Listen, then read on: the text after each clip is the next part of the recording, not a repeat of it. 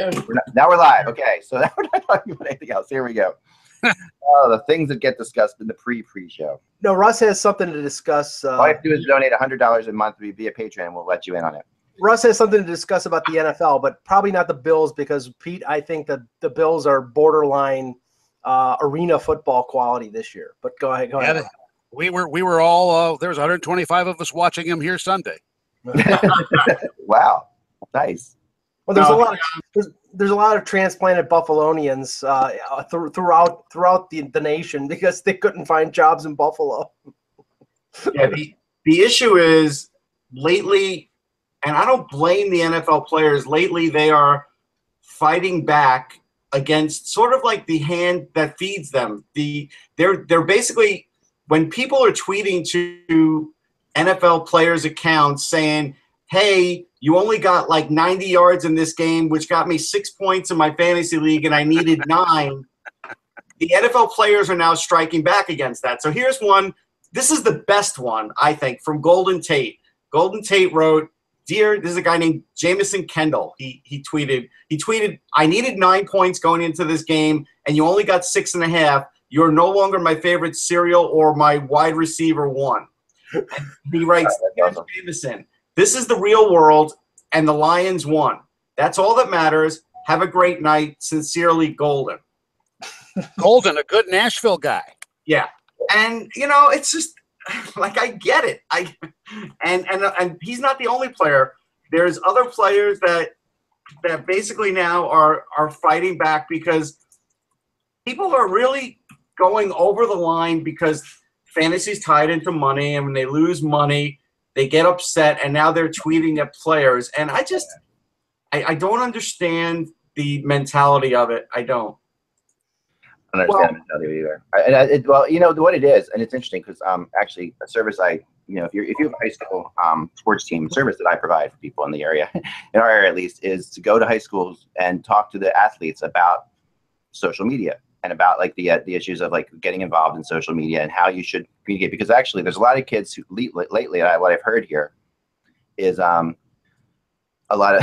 I'm sorry about that username thing. I just got thrown by that. A lot. What's happening around here lately is a lot of kids are going for scholarships, and the schools that are looking at them for scholarships are going into their social media threads, and they're going into their their Facebook and mainly their Instagrams or Snapchats are gone. That's why Snapchat is so much better for them, but still not great because everything can be saved on Snapchat, and all you need is one enemy out there who follows you.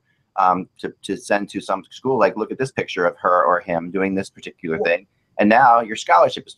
I mean, so the whole, I do this talk for free around the Pennsylvania area around here just to try to like warn people about this because it's a really dangerous thing. Good idea. Well, just getting back to the fantasy football aspect of this. Okay, I played fantasy football from the time that calculating stats was getting the newspaper on Monday and not, it wasn't yardage, it was just scoring, and it was, so I played fantasy football and was commissioner of a fantasy football league for a couple decades. 5 years ago I quit. I was done because it's just so pervasive now. Yeah. And it's not really fun anymore. And with the services that are out there, 2 yards one way or the other costs you the game, which is infuriating. And this little interaction that Russ was talking about is an example of this. A friend of mine has a saying regarding fantasy football. The only person who's interested in your fantasy football team, you and maybe the person you're playing against. Nobody else cares, especially not the player. They're playing a game. They're not worrying how many damn points they get on CBS Sports Line. Here's one more tweet from LeGarrette Blount, who really didn't get enough carries with the Eagles, so you can't blame him for having a bad game. And basically he just tweeted out, I really could care less about y'all fantasy teams. Get out of my mentions with that, and then he cursed. Yeah, and I don't blame him. Yeah, I used to take pride in like being knowledgeable about sports and fantasy football and being able to win because it showed that I had some connection to it. But now, it's not. It's really all luck. There's so many injuries in football that you could draft the best team in the world, and by week three your team sucks because they're all on IR. So I don't care. It's really, and Peter, I don't know about you because I was a very, very big Bills fan back in the day. Right. Now, I mean, I'll watch the game to get together with friends. It doesn't mean as much to me anymore. I'm a hockey and baseball person a lot more than I used to be a football person because the NFL and the Bills and their, the way they played the last 20 years, it's just beating me into the ground. It's kind of like what it was like when I started covering the team. Lou Saban was back his second term as head coach. He resigned after a 2-3 start and turned the team over to Jim Ringo. And Jim finished out that year losing everything. And then he coached again the next year. It all goes to the top of the organization and their responsibilities for all of that. And sometimes it's very difficult to dig your way out of it. But I have to say I truly enjoyed being Western New York's bartender for many years, hosting the Bills postgame show on WBEN and later on WGR, because in a way I was kind of like Mayday Sam Malone there, just trying to calm him down. Right. And I had a Cliff Clavin that would sit right next to me in the studio. And you were fighting off the women. That's right. That's right. Sure. And I think I called you back in the day, Pete. So there's a couple things. You weren't Mike from Aurora. No, Mike from Cheektowaga. Oh, okay. Cheektowaga. Yeah, it's really funny. Football is fascinating to me because I've been a big enough fan. Like I grew up going to Delaware football college games, and I love that. I became friends with some of the Delaware players who went on to like Rich Gannon, who went on to yeah. But Dave Raymond. Oh yeah, absolutely, Dave Raymond and Tubby, and then of course his son was the first fanatic, which is a great. And now then created Bert Zerk. Right. Very good. Wow, Pete, you are phenomenal. That's something that's just insane.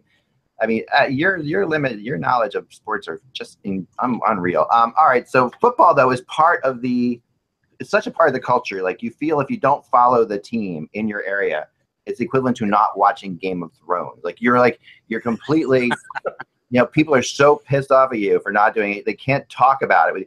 And I find myself listening to the local sports radio, not because I care about the Eagles, but just because I care about the reaction of people. Like I love the sociology of the drama of the reaction of people to football. Does that mean that Kim Pagula is the mother of dragons? Yeah, and that winter is coming. Well. Yeah. I've never seen a single episode of Game of Thrones, so that's like ridiculous, right? You're missing. So I've seen one. I didn't like it. That was it for me. I'd rather spend time on the throne. Right. That's one of my wife and I have that and Lost that we haven't seen either of, and that we are going to do like in our retirement, like as old people, we will sit there. It's on Netflix. You can watch all 7 seasons. Oh, I know, and we will. There will come a time when we will do that. We will I'm gonna caution you not to watch Lost. I watched it all, and I'm telling you, it's sort of. I know the ending is frustrating. No, it's not even the end. Nobody knows the ending. Nobody even knows the whole friggin' show. I'm just saying it is a bottomless pit. That's what I'm saying. I love the show. We went back and started watching West Wing, which is a great. Yeah, that's what we're doing. Marty and I are watching that. We're into season 5 right now. She had seen it all. I had never watched it. Yes. I am really into it. And then I'll give you one other thing to give a little bit of respite from today's political strife. Go on YouTube and type into the search Trump Beatles. Trump Beatles. All right, I will do that. Because 2 of the members of that Fab Four, if you will, are sons of a good friend of mine, Mike Resigliano, longtime cartoonist for the Buffalo Courier Express, which, by the way, 35 years ago today, published its last edition. And Mike is the father of 2 of them, and it's absolutely brilliant. I'll just give you the title of one song, and it's using old Beatles melodies. Right. And the top song I think is "How Dumb's My Son." But there's also I Want to Grow My Hands. Oh my God. And then there's one called Dating My Daughter. Speaking from another state that went Trump, Pete, I totally appreciate this. Just one Courier Express question for Pete. Didn't Larry Felser write for the Courier Express before, but then he went to the Buffalo News? Yes, he started with the Courier Express, exactly. Yeah, Larry Felser. I want to hear "Hey Lude." I think that would be good. Beatles songs, Instead of Eleanor Rigby, it's Ellen DeGeneres. Yeah, right there you go. Yeah, that can work. Oh man, this is something my son will absolutely. I appreciate you've basically given us a week's worth of things to watch now, Pete, because my son is a huge Beatles fan and a huge fan of anything anti-Trump. They're going to perform. They're going to perform in Baltimore. Yeah. In 2 weekends' time. Oh wow! In Baltimore, we got to check this out. I will check it out for sure, Pete. I will. Yeah, Baltimore's not far from me. I have to think about that. That's 2 hours. Because Sig first went to the Baltimore Sun, and they've stayed there. Wow, I can't see it. I can't. That's great. That's awesome. All right, I'm going to check that out for sure. Good tip. So yeah, I'm only on season 2 of West Wing. I never watched either. But for those of you guys who were fans of West Wing, and a lot of people might not know this show, but you do have to check out Sports Night, which was like no, I didn't like Sports Night. Honestly, Sports Night. How could you not like Sports Night? I didn't like it. I'm a big Aaron Sorkin fan in spite of my political leanings, and I thought The West Wing was brilliant. The West Wing is amazing, but Sports Night was really fun. Yeah, I did honestly. I mean, come on, it's not. Honestly, I thought the other series that he did, the Newsroom, was excellent. I didn't even watch the Newsroom. I tried the Newsroom, didn't like it. The Newsroom was excellent, and actually, the one that got canceled on NBC was called Studio 60 at the Sunset Strip. Was phenomenal, and they canceled it after 1 year because the show cost too much. Studio 60, I'll check that out. Yeah, Newsroom. Though everyone needs to watch the first episode of Newsroom. The speech at the end of the first episode of Newsroom is something that I think every journalist should be required to watch. Anybody grew up when I did to see all the guys, the Edward R. Murrows, the Chet Huntleys on the Open, phenomenal. Yeah, it's just amazing. I mean, and they ended it a good time to end it too. It was so good on it. That show was so crazy good. We have really like a lack of good shows right now, Al, I think. So anyway, let's move on. I disagree. There's some good ones out there. Well, besides, I mean, Game of Thrones, obviously. No. There's like crazy good. Veep is good. Veep is really good. Veep is good. Veep is fantastic. Westworld on HBO. Ray Donovan on Showtime is good. I went into that thinking I'm not going to watch this. I love the movie. Why am I even bothering? And it was really good. So for those of you keeping track of when we started to talk hockey, it was 1:16 p.m. Here we go. I'll introduce Pete after everything. Right. Okay, here we go, right? Hello, Hockey World. It's Tuesday, September 19th, 2017. I'm King of the Dragons, Michael Agello.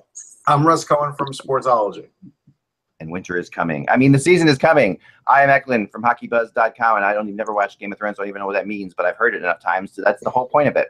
And we're joined today by one of my absolute favorite people in all of the sport, and I've said this every time he's on the air. He's incredible, Mr. Peter Weber from Nashville. How are you, Pete?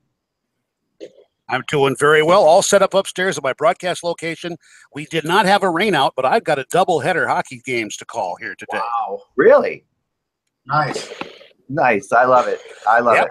Well, Pete, that's pretty cool. Let's just say this. Be prepared to be calling lots of face-off violations and slashing calls, because we got that last night in ridiculous amounts. So what are you actually doing, Pete? What games are going on there?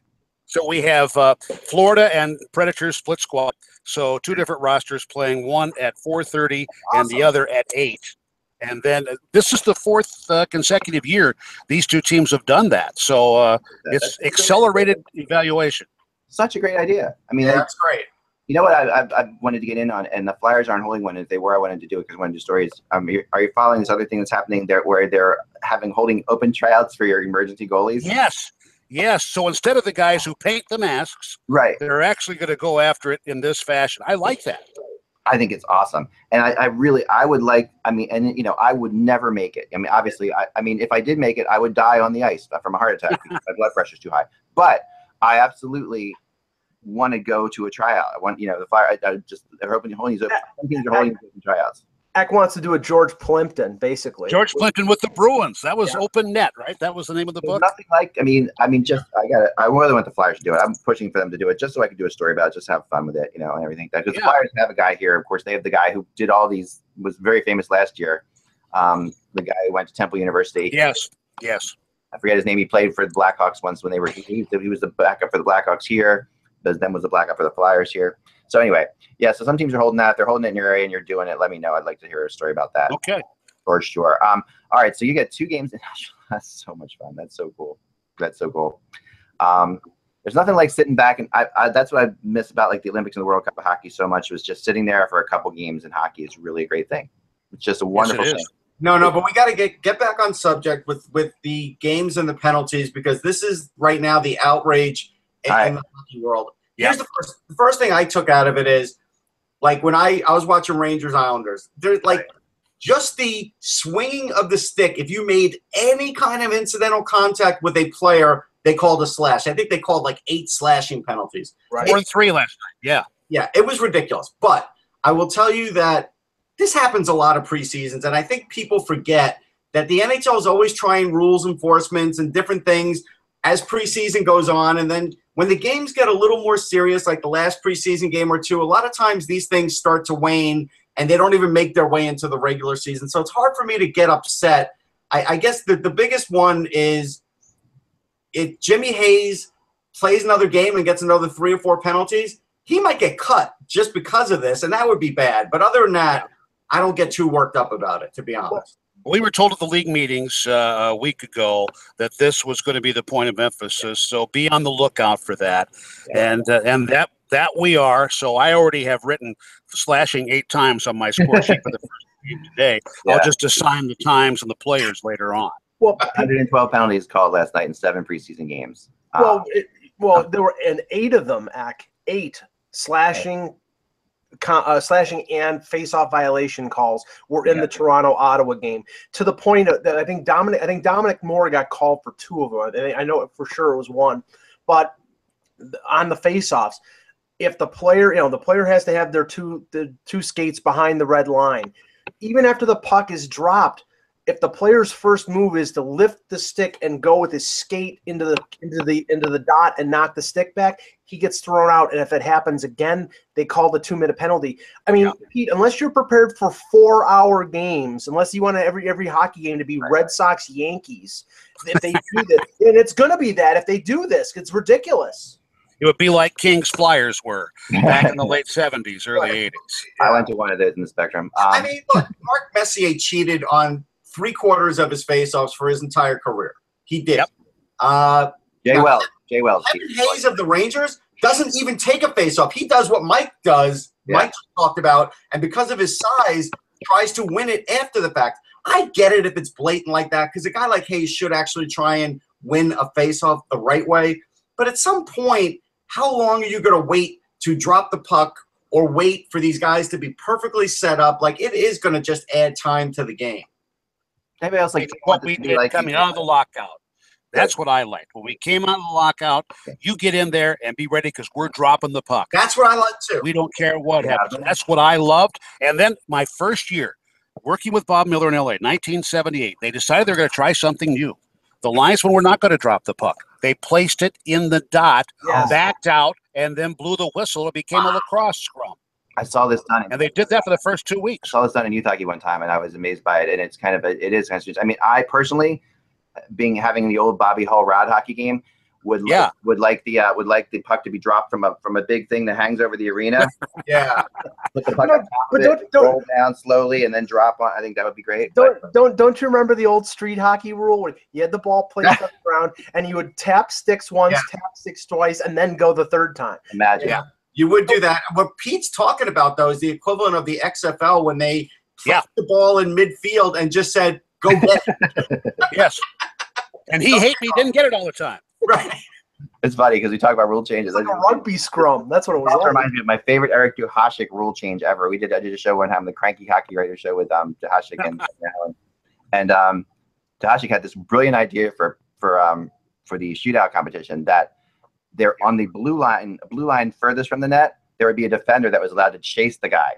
So they blow the whistle, and the center ice guy would be ahead of him, but the defender would chase him from the blue line behind him, which I thought would be phenomenal, and would really it would make it so you couldn't come in slowly. You had to be aware of this guy behind you. Yeah. Open up a whole nother level for really fast defenders to be valuable. So highly entertaining, I think. I think incredibly entertaining. I don't know why that was never considered. Yeah. No. Let me just ask one last question on this, Pete. The thing is, we saw coming out of the lockout in 05-06 the emphasis on eliminating interference and how it opened up the game and how smaller players were allowed to freewheel and thrive in that environment. And then as we went along, that sort of dissipated. I think if they eliminated slashing the way they're trying to call it right now, it would have a similar effect. But I just don't see the league like being that like vehement about calling these calls. And right now, all they're doing is sending a message. And maybe you'll see one call a game, and that could make the difference. But I don't think that this is going to be some sort of trend.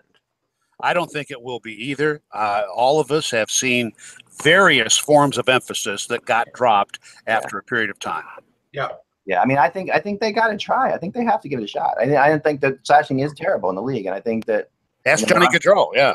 Yeah, exactly. And I think it's worth giving it a shot. I really do. There's no real reason for it. I mean, it does change your strategy. You are taught to get a stick on a guy. That is taught from a youth hockey point of view to get a stick on a guy, but that always has been the case. And they changed that as well. People got used to it. You can get used to it. I think it's worth. That's what preseason's for. I know it's a pain in the neck to watch, and it really does slow down the game. But I think it's worth it. I think it's worth giving it a shot. I don't think it's worth it because I think when I saw it happening most, I would say, and look, the Islanders probably wish it never happened because they were something like 0 for 7 or 0 for 8 on the power play, right? So yeah. They wish it never happened.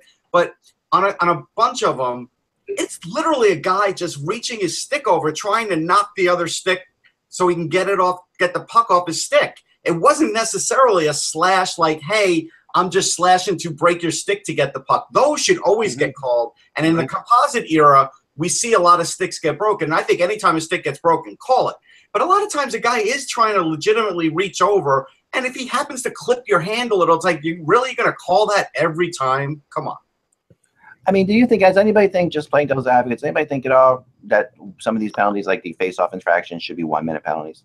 Like, I thought about that when I'm watching it. Like, it seems like there's different levels. I mean, and I know that we can get crazy with 1, 2, and 5, but I think there are some penalties. It feels to me like away from the puck or away from non-scoring opportunities should be 1-minute penalties. I don't. Yeah, I don't believe in the 1-minute penalty. I'm actually going the other way. I believe in the 2-minute major. I believe in having a 2-minute penalty, having it, and then even if the team scores a goal, having that penalty continue because we need more goal scoring in this league. Go back to the 50s on that. Absolutely. The Canadians and their effectiveness of the power play changed that. Sure. But the other thing I would like to see, and Sparky Anderson, of all people, brought this up a couple of years ago at the Canadian Baseball Hall of Fame in St. Mary's, Ontario. And he calls over to Crispy. Hey, hockey guy. That's how well he knew Terry. He said, hockey, why is it that when a team is penalized, they're allowed to ice the puck? Yeah. Yep. I've always wondered. I mean, I do like that. I do like the icing because I think it's part of the rhythm of the game. And, there's that certain thing that the fans, that's a cheering moment for the fans. I like that too. Like, I think that's part of but I do get it that maybe you shouldn't be allowed to, or maybe I don't know. I mean, I think I'm honestly not a big fan of this rule change where you can't call a timeout, after icings, because I thought that was actually one of the better, cooler strategies in the game. So I mean, I would undo the Montreal rule, and Pete, I would even consider, and maybe I think I'm right on this. What's that? Wasn't it a reaction to the Edmonton Oilers in the early '80s that they eliminated like the coincidental minor, making it a 4-on-3? Yes. The Oilers with Gretzky and Curry had wanted more ice. Honestly, I think maybe you'd have that reaction again, but I think that going to more 4-on-3 power plays during regulation or 3-on-3s if you have coincidental minors, I think that would be phenomenal. See, I do too. Open it up. No, but here's the thing, and Pete alluded to it. I forget. I think it was 2 or 3 years ago when the NHL just decided in general to call more penalties, and it happened in the regular season, and the power plays went up like something like 25-30%. Yeah. I don't like that because I think they're just trying to I don't like when sports artificially tweak the sport to get more scoring. We're seeing it in baseball with the baseball. This is hockey's way of doing it by calling more penalties. Basically what happens is that the NHL ops looked at what were the most infractions not called last year. They decided that these are probably the 2, and now they're going to get, they're going to hold it to the letter of the law so that teams get 2 or 3 more power plays a game. But I don't like that. Is there any way to soup up the puck? The rabbit puck. No. There is a way though, to make it. To make the ice more bouncy. I know. Yeah, instead of getting the pucks from the Czech Republic, let's get them from Slovakia. They're much more bouncy.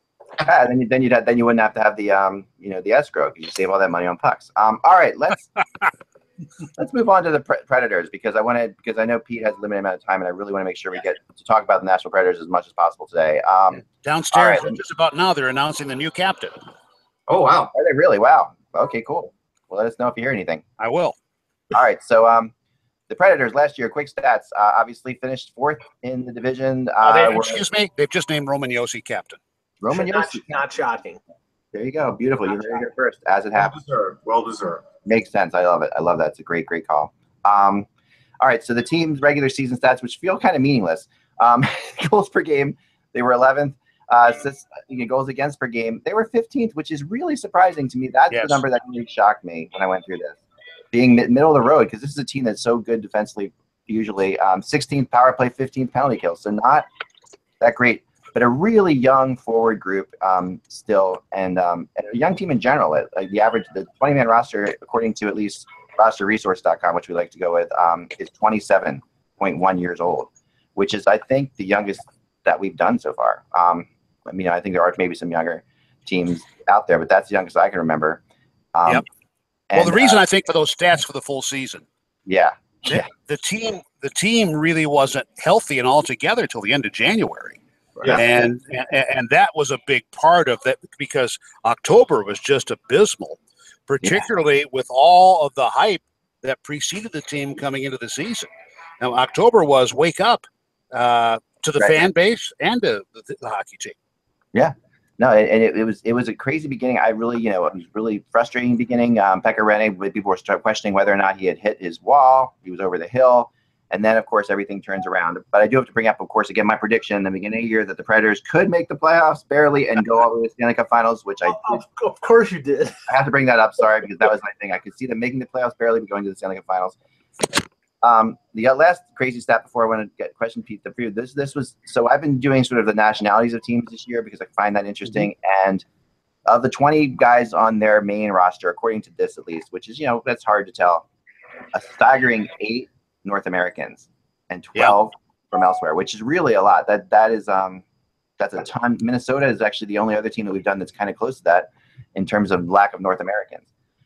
Lucas Bergman is a big reason for that. The number one scout in Sweden, Tommy Bergman, if you recall him from the 70s and the 60s with the Detroit Red Wings, he is the reason for much of that success. Makes a ton of sense. And 5 Swedes in the regular, considered according to this 5 Swedes, which is a great number of Swedes. And then they were looking a little bit like the Red Wings of old there, with that number. Yes, that was Stockholm West. Yeah, and 3 Swiss players, which is really, really rare. And a Swiss captain. And a Swiss captain now. Yeah, there you go. And one of those players is the guy I want to talk about first because he was my favorite player last year for the Preds. And actually, his injury, I still believe to this day, was the reason they didn't win the Stanley Cup. In Kevin Fiala. He really, I thought last year, just looked unbelievable to me. He was, and this was a guy who had to overcome needing to bounce from Milwaukee to Nashville back and forth several times. But when he got hurt in that series against St. Louis, he had been on his game for roughly 6-7 weeks. Yeah. And greatly trusted by Peter Laviolette. You know how he is. If he doesn't trust you, you don't get top 6 minutes. Well, he was definitely getting the top 6 minutes here. And scoring huge goals too. Just a real big goal in the Chicago. Was it an overtime goal in Chicago or something? Game 3 Chicago overtime. Right. Just had a knack for the neck in a way that kind of reminded me a little bit of Danny Briere. And just his ability. Yes. His speed, his size, and his ability to just sort of be in the right place at the right time in key moments.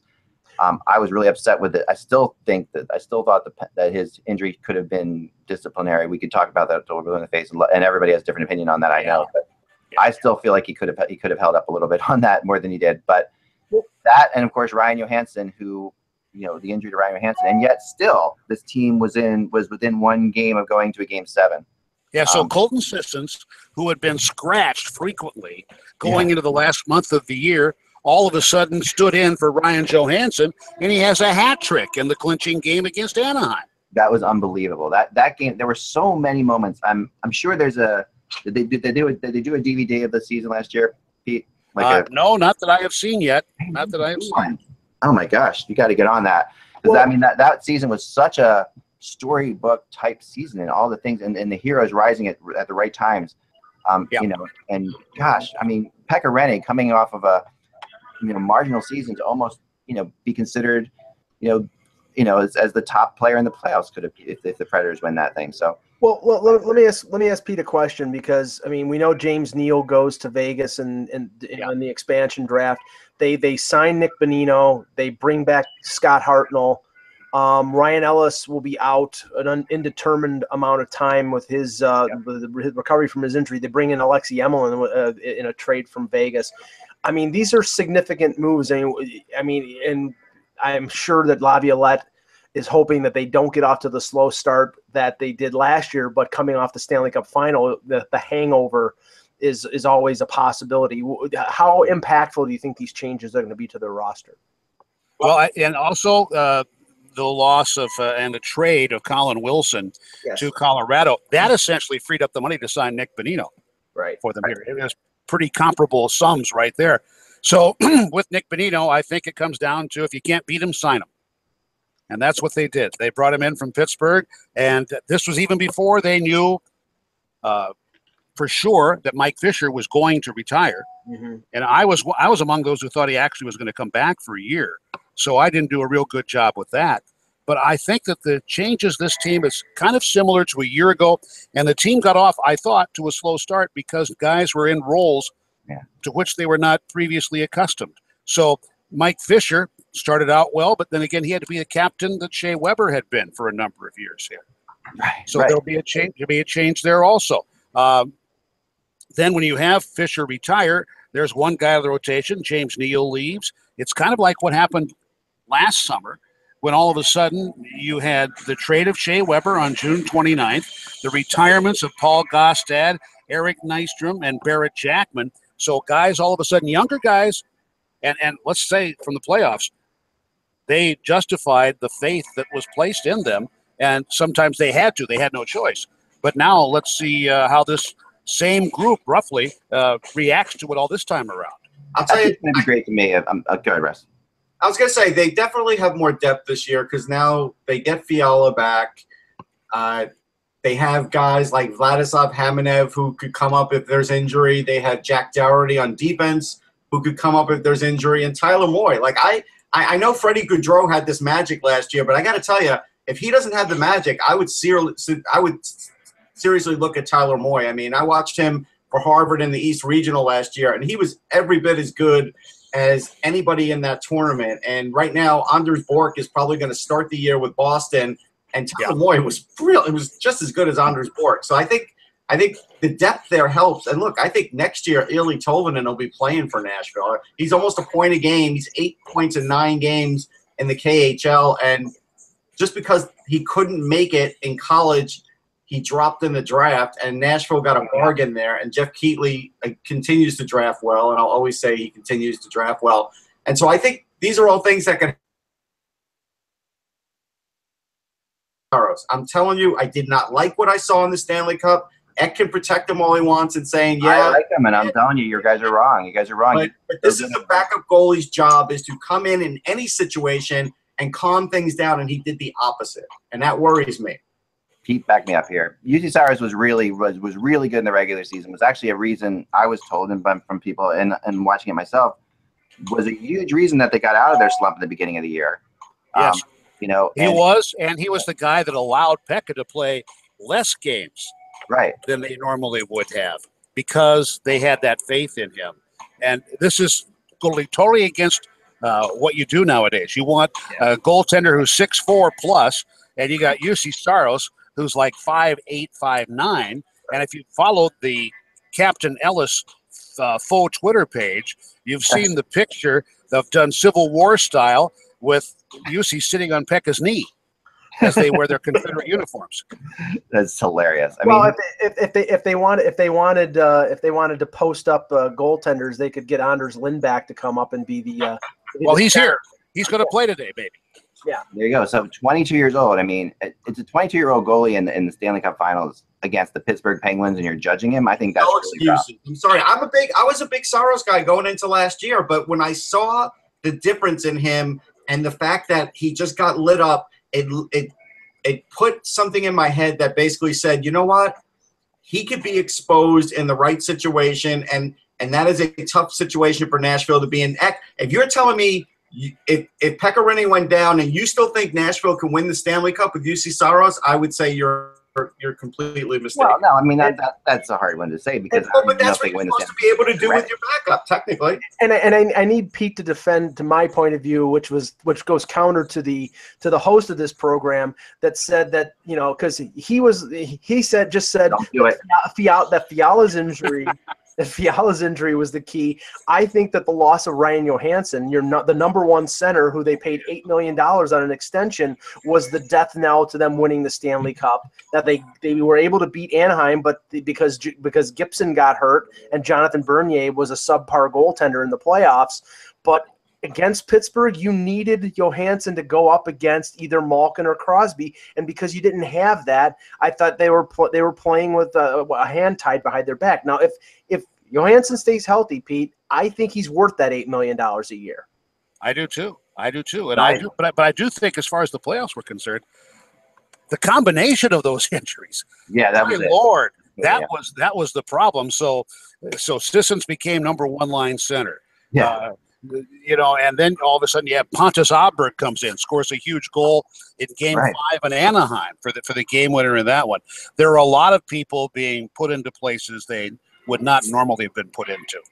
No, and McLeod. I mean, McLeod played an enormous role. I mean, and I could tell Harry Zolderchuk. He was a Laviolette guy. You could tell McLeod's the kind of guy that's going to be fighting for a roster spot. You know, but Harry Z had played in that situation before with Philly in the playoffs with Laviolette, so there was some familiarity there. We saw Harry Z shirt, Flyer shirt the other night, Russ. Remember that? Yes, we saw that. Harry Z is here today on a PTO with Florida. Okay. There you go. That's the Philadelphia connection. There's a lot of Philadelphia people down in Florida right now. So I don't know. To me, and McLeod, and of course, you know, Salamaki, these are guys that really came in, and I think the battle for that fourth line is crazy. I think that team has the battle for the third and fourth line has, you know, players who are actually heroes. I thought Bonino this is the best forward that I think the Predators have signed for what they need in several years as a free agent. This is the guy. I'm going to say with Paul Gostad. Yeah. As a defensive guy and a face-off guy. Better than the Peter Forsberg signing or trade, I should say. Pete, the one concern, you know, we don't know how long Ellis is going to be out. We know how valuable Ellis was in the playoffs last year. They bring in Emelin. I've watched Emelin play for years. I hate the way he plays because he's a cheap shot artist, but he can eat up minutes. Yeah. And I mean, I think that the panic in Nashville should be quelled a little bit by them having Emelin there to step in for Ellis for at least the first few months. What do you think? Guys, what I had to do, I'm sorry, my microphone kicked out there. Do you have me? Yeah, we have you. Okay, you got me now? All right, and I guess my speaker now is coming through, so we could have all questions of feedback or foldback on all of that. You sounded fine. We're okay. My question was regarding Emelin with Ellis being out. You know, there has to be a situation in Nashville now that even though Ellis is hurt, having Emelin there to step in as the number 4 defenseman, you know, they probably would have been in a panic if Emelin wasn't there, but he's capable of filling a top 4 role, at least for a short time. Yeah, that was the whole idea. Yeah. Not knowing even before Ryan Ellis had his surgery that they needed to have some sort of insurance that way. Just like the old insurance we used to have when I was a kid, and my parents would take me to Chicago Stadium, and we were leaving. You know, auto insurance was invented there. Because when you left the parking lot by Chicago Stadium, a kid would be holding a brick in his hand, tossing it up and down and say, "Watch your car for $5, mister." Well, I think that was pretty much the same approach. So Emelin's like a kid with a brick saying, "I'll watch your car." I get it. I like it. I thought it was interesting because when they did the Emelin thing, it really spurred on the Duchesne rumors. And we'll get to that to end this thing. But it really spurred on the Duchesne rumors because they were getting another defenseman. When in actuality, when I talked to people, it was much more about the fact that they knew they had a really good feeling they'd also be out this long back then. Yes. I will say this. I mean, the Ellis injury is a break for Matt Irwin, who literally was just like an extra guy last year that worked his way in and and was a big player for them. And now this year with all the signings, he probably wasn't going to have a spot, and now he has a spot. He was the guy they plugged in last year when they needed to do just that. Yep. He came to camp, did not make the team out of camp. He got sent to Milwaukee. But there was an early season incidence of what I call illness running through the team, food poisoning, whatever. Oh my gosh, yeah, remember that. Detroit. The team plays in Detroit, and across the ice of the Joe, I'm looking at guys constantly leaving the Predators bench to go back to the dressing room. And then the flight back home was kind of like Hollywood Nights. And so then that next night, you got the Pittsburgh Penguins in here waiting to play the Predators. They had to call 5 guys up from Milwaukee to play. Pekka Rinne was dressed as the backup only because they couldn't get anybody else. They didn't have that backup goaltender tryout camp here. So he had to do that. And that was when Matt Irwin won back a job for himself. And for that matter, Austin Watson, who played a pretty big role for the team down the stretch. That's an amazing thing. I mean, they really have drafted well. I mean, they really have. The bottom line is they have great role players. And now they have, the first time, way more offense than they've ever had before. Because, I mean, you're also taking at Victor Arvidsson sort of also came into his own as the year went on last year. And is really a unique player. And I think a really underrated player in the NHL right now. I think Victor Arvidsson will become a much bigger factor. If we had an Olympics next year, Victor Arvidsson would have been a big factor in that. You would have seen a lot of that as well. Yeah. Lithium ion powered bunny. Yeah. Does not slow down. No, it's definitely an exciting team. The return of Scott Hartnell is fun in a lot of ways, I'm sure, for you guys, because he's original Predator, a captain of the Predators. Is he signed just to a 1-year deal, Pete? Yes. Yeah. After his buyout from Columbus. Right. Yeah, because I have a feeling like they won't need him next year. That's just my feeling. So it's good for them this year, though. I mean, he was the first Predators player, and actually until Seth Jones, the only one who made the club out of camp his draft year. Yeah. That's amazing. I mean, and even when he was in Philly, I would often talk to him about how much he loved Nashville. That was a big deal for him, and the whole time. So I knew if he ever had a chance to go back there, he would. And I know he hoped to get traded there a couple times last year. But yeah, this is definitely. I think that's going to be fun. I mean, when I think of all the great things last year, how much more fun the playoff run would have been with Scotty Hartnell around too, because he is your epitome of your playoff guy. Yeah. He's great for a long playoff run. He will score key goals too. He still has that in him, and he didn't have a bad year at all. No. I know Columbus was. I talked to Columbus about, you're going to buy out Hartnell, and the first response to that was, really, should we buy? There was a point at which they were not sure they were going to do that because he had such a good year that why would we buy him out? Basically, his contract wasn't too bad at that point, and he was still producing goals. So he won't score as much as James Neal, but for $1 million salary, you're getting a bang for your buck in terms of, I mean, he could score 15 to maybe even 20 on a really good year, depending on who he plays with. And if you can't complain if you get that kind of production out of a guy who's making $1 million. I think he will be the net front presence on the first power play unit. Yeah. And that was something he sort of learned while playing here with Paul Correa. Oh, yeah. Go to the front of the net, put your stick down, and who knows, I might hit it every now and then. You got to get the Hartnell Falls thing going on there, and that was a great thing in Philly. Hartnell down, right? Which was the Down syndrome thing. Every time he was down on the ice, he would donate money to Down syndrome, which was great because Hartnell ends up on the ice a lot. That's just the kind of guy he is, though, and it's a really cool thing. He, I think he'll have a big revival there. He's good in the room. He is. Yeah. Great in the room. He is.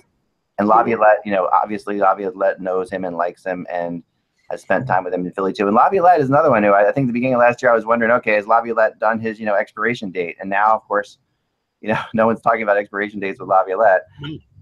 We need to make a prediction for another year or two, Eck. I mean, this is still Peter Laviolette, and it still could crop up. Yeah, but this team keeps getting stronger is the thing. I know, but it has nothing to do with the team. Last time when Laviolette went, it had nothing to do with the team. I don't know. I'm telling you. I think it had a little to do with the team. Okay, so anyway, let's move on to our predictions so we can let Pete go. Thanks so much. Guys, is it okay if I go now? Because I've got to go downstairs. Yeah, you can go down. I shouldn't make a prediction anyway because that wouldn't be right. Yep. See you, Pete. Thank you very much, guys. Appreciate it. Thank you so much. Appreciate it. That's Pete Weber from Nashville. Inject him out of there. You're gone, Pete. Bye. All right. All right. So, all right, the Predators. This is a tough one to predict. Yeah, I'll go with. I think that the Preds are going to be fighting with Chicago for either third or that wild card. I think they're going to get off to a little bit of a slow start because of the Stanley Cup hangover. But the Bonino addition is good, but they lose Fisher, and Fisher was an integral part of that team. I think they'll make the playoffs, but I think it could be third, it could be wild card. So I think they're right there with Chicago. But I think they're probably better than Chicago because Chicago's got a lot more questions. I think they're better in Chicago. I think they come in third. I think they can get as far as the conference finals, but then I think they would lose. I don't think they're making it to the Stanley Cup. Yeah, I think that they're going to be a playoff team. I'm not sure where. They could be anywhere from second to fourth. In my mind, that division is so tight it could finish any which way. They are a playoff team, and how they finish probably depends on how healthy they stay. But if they manage to stay healthy, they make the playoffs. And once they make the playoffs, I do believe that this team, I said before, is like the Los Angeles Kings now for this conference. The team that no one wants to play, and the team that could really no doubt. Yeah, I agree with that. Cause all kinds of issues. And I just for just fun's sake, want them to go back to Stanley Cup final in the worst way. The thing that's a real thing, though, is we have to see if, and this is something where in year 2 of Laviolette after the Cup, certain guys' magic wore off for the Flyers. Right. And we have to see if Freddie Gaudreau still has his magic. We have to see, these are players that weren't expected to do anything. We'll see if they continue to do something. Who was the guy that the Sabres signed that was great with the Flyers? And Billy Lano. Billy Lano was one of those guys. He had a short. Lano was definitely that guy. Lano was that guy. Van Riemsdyk had a big year in 2010. Van Riemsdyk was a great playoff player always. But he's still a good player. Who was the guy? The guy I have to look at with this team. I mean, Colton Sissons was so good. And he was just, and obviously a lot of that had to do with ice time, but he did come up with, scoring a hat trick for crying out loud. Look, I don't think Colton Sissons will score like that, but I feel he's an NHLer. Austin Watson is definitely a guy who's on the edge, on the bubble of being one as full time or not. I think a few of those, they have a few of those guys, and the Flyers had some of those guys returning from 2010 too. And so now we have to see what Laviolette does with them, because that's going to be a key thing. I'm going to be interested. I do think the loss of Fisher, Mike Fisher. Yeah, no, not Fisher. I'll talk about Fisher first. I think the Fisher for Bonino trade is a win-win-win-win-win. I mean, as good as Fisher was in the locker room, Bonino is a much better player right now. Yeah, but we don't know how much the team relied on Fisher mentally. That's the thing. So now Yossi's the captain, so that sort of helps deflect that. Yeah. But Fisher was a big motivating guy for their whole Cup run. I think you're right. I think Hartnell steps in and can become that guy. Maybe. And Bonino can then, and then Bonino comes in and just does more stuff. Absolutely. There's no doubt. He kills penalties. He scores. Fisher's killed penalties too, but Bonino wins faceoffs. He gets in there, and he was he was my favorite forward that was available in this free agent market. And I just think that and I think Pittsburgh is really going to hurt from losing him. I think this is the player that Pittsburgh hurt. They will definitely hurt. Well, you can't afford a $4 million player as a number 3 center. They were paying Bonino less than $2 million. They had to lose him, but they will feel it because he was somebody that they depended a lot of minutes on, a lot of key moments, and he was a real stabilizing force. Now the question is whether Bonino, and unless I'm mistaken, Russ, he's going to be the number 2 in Nashville behind Johansson. Right. There's a big difference between the matchups you get as a number 3 center and the matchups you get as a number 2 center. So that's going to be a bigger,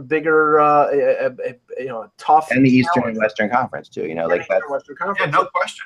That makes a big difference. I mean, I think I think there are deeper centers. Would you say centers are deeper in the East or centers deeper in the West? I guess I'd have to really look at that one. But I think that, I think the good thing about this though is the defense that Bonino's looking back on here is way better than the defense that he was looking back with the Penguins. I mean, this is a stronger defense in general.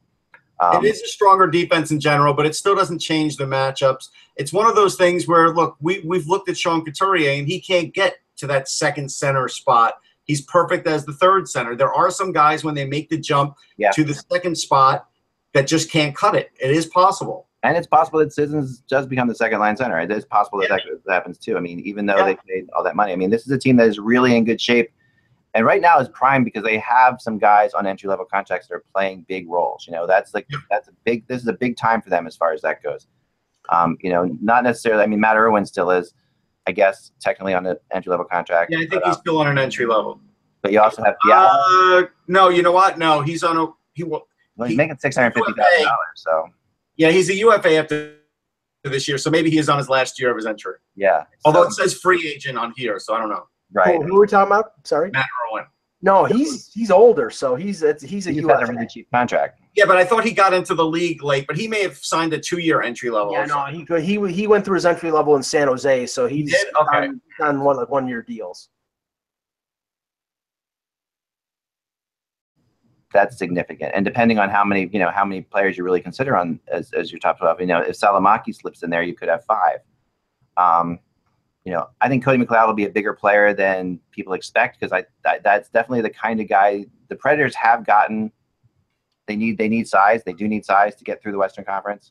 I think he'll be a veteran fourth line enforcing presence, but I'm not sure. I don't think it's going to be a big factor now. Yeah, this team is going to go as far as Forsberg and Johansson and Fiala when he gets back takes them. Those are the main offensive guys, and if you get secondary offense from the Hartnells and a few other players, then you're going to be pretty decent. But I think it's gonna be and obviously Yossi and Subban on defense.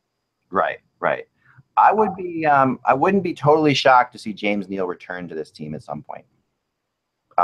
Maybe at the deadline. You never know. Yeah, at the deadline. I mean, I think that because when they made this, when they let him go, there was definitely no one wanted to do that. First off, secondly, they were doing it. Their excuse I heard was to protect Yarncroc. They were worried that Yarncroc was going to go. Instead, that was a strange move, I thought, because Yarncroc is a good player, but I thought that it almost implied that they felt like they could get James Neal back, not necessarily even at the deadline, but maybe. Well, I think the reason that they were worried about Yarncroc is because he's signed for another 5 years at $2 million. Yeah, so he's really cheap, but he's a cost-effective player. Yeah, he is. But I think that who knows what they talked to with Vegas. Like they could have said, okay, you can take this guy. We'll make a move for you and get him back. Or he's a UFA after this year, and that's possible. But before we get to the Duchesne talk, there was a couple of things that came out yesterday that and in the games that are worthy of mentioning. The Mikko Koivu extension in Minnesota. Yep. They extend him. He would have been a UFA next summer. I believe he's 33 or 34 years old. I'd have to look up the age, but I think he's close to that, Russ. But they give him a 2-year deal, $11 million total, so 5.5 AAV. I think he had around 50 points last year. He's still a quality two-way player. He's always a nominee for best defensive forward in the league, or he's always up there. I think his offense will drop off, but he's still going to be a really effective defender and probably will score 15 goals, 30 assists. So I don't see this as a bad signing. No, it's a good signing. I think it's money well spent. Yeah, I think so too. I think 2 years is perfect. Yeah. Now injuries last night. The one I watched, Colin White, who is a very good prospect for the Ottawa Senators, played on the World Junior team for Team USA last year. Late in the third period, blocks a shot from Collie Rosen, the Leafs rookie defenseman. Pierre Dorian, the general manager of the Senators, came out this morning and said broken wrist out 6 to 8 weeks.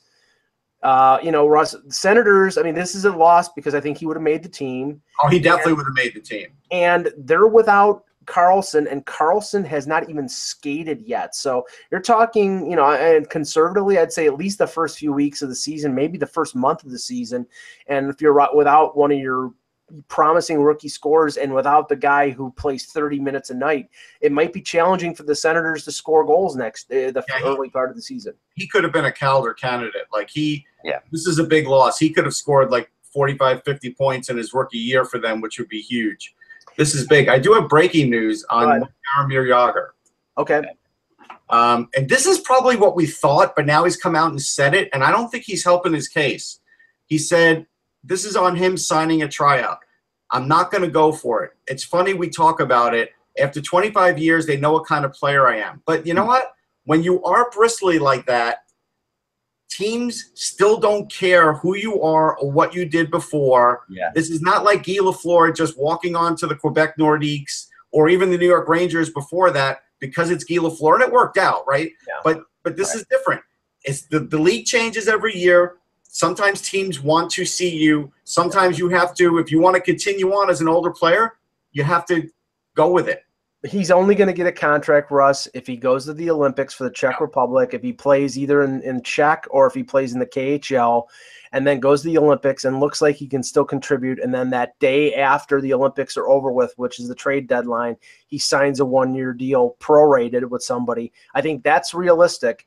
I don't think there's anybody who's going to sign up for him on an 82-game schedule based on what he's going to expect in terms of ice time. He's going to expect to be on a second or third line, and I don't know if he can play that anymore. Maybe he can, but he had over 40 points last year, but I don't know if there's going to be a team out there willing to give that much ice time to a 45-year-old guy.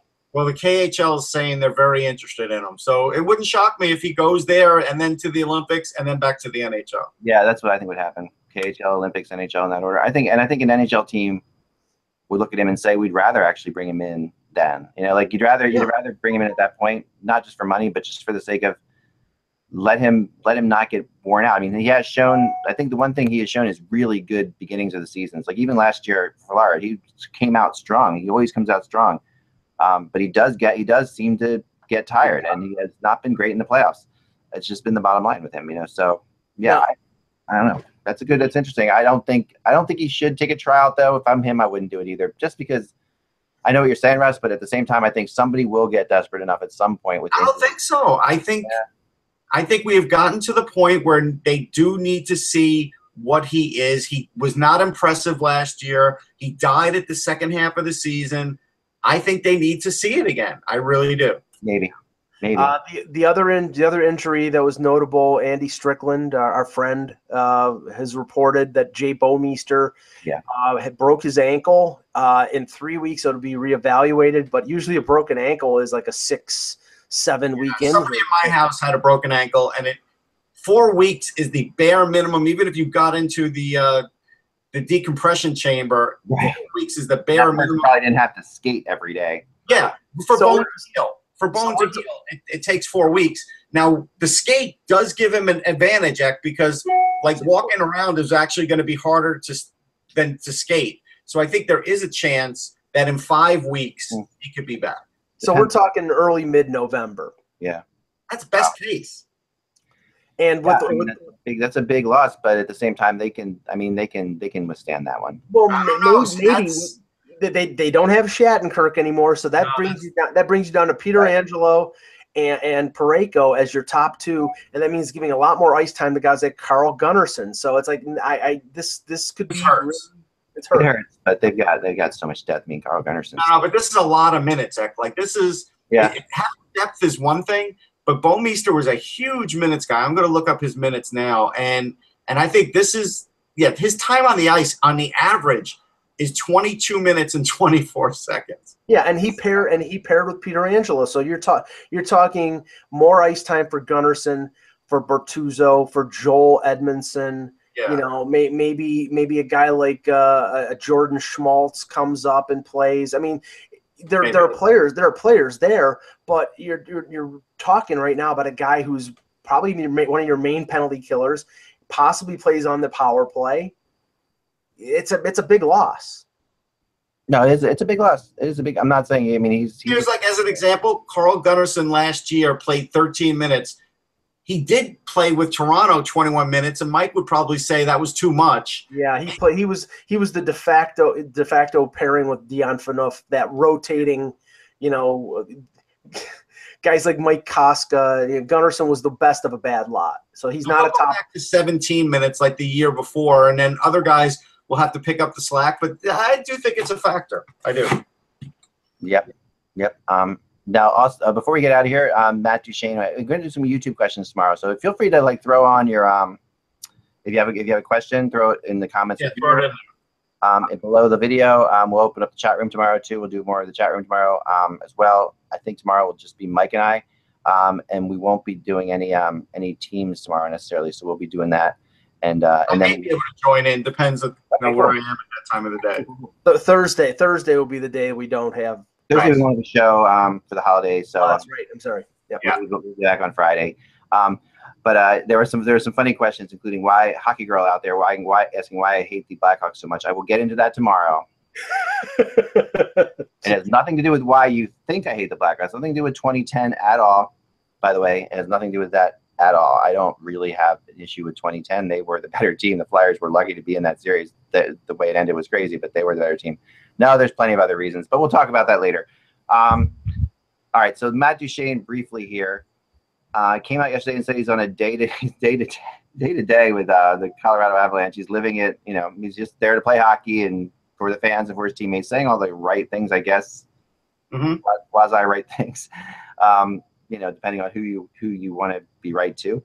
But the rumors came out yesterday, and we didn't mention this with Pete because it seems ridiculous that some players were actually hearing the rumor, and I heard this too, but I didn't think anything of it. Elliot Friedman wrote that the PK Subban from Matt Duchene trade rumors, which were absolutely never the case at all. The PK Subban would have been traded for Matt Duchene, but now there is an instance, it seems like, where Sakic is changing his asking price, and perhaps we'll see something happen. And the latest one, again, which I heard before and I brought up again, but it's coming back around again, is Jacob Trouba for Matt Duchene, which is one. I seem to be the only person who's hearing this one. So for whatever it's worth, I think that Winnipeg would have to make another deal to pick up a defenseman from somewhere to fill in Jacob Trouba's role.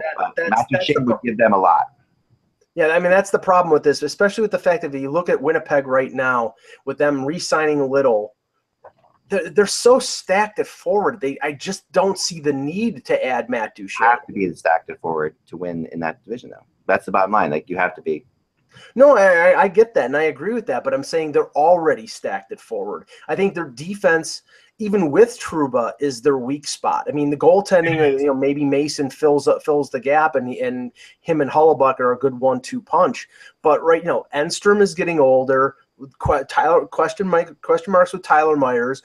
Byfuglien, we always know that Byfuglien defensively is a disaster. He's just a really good offensive defenseman and physical.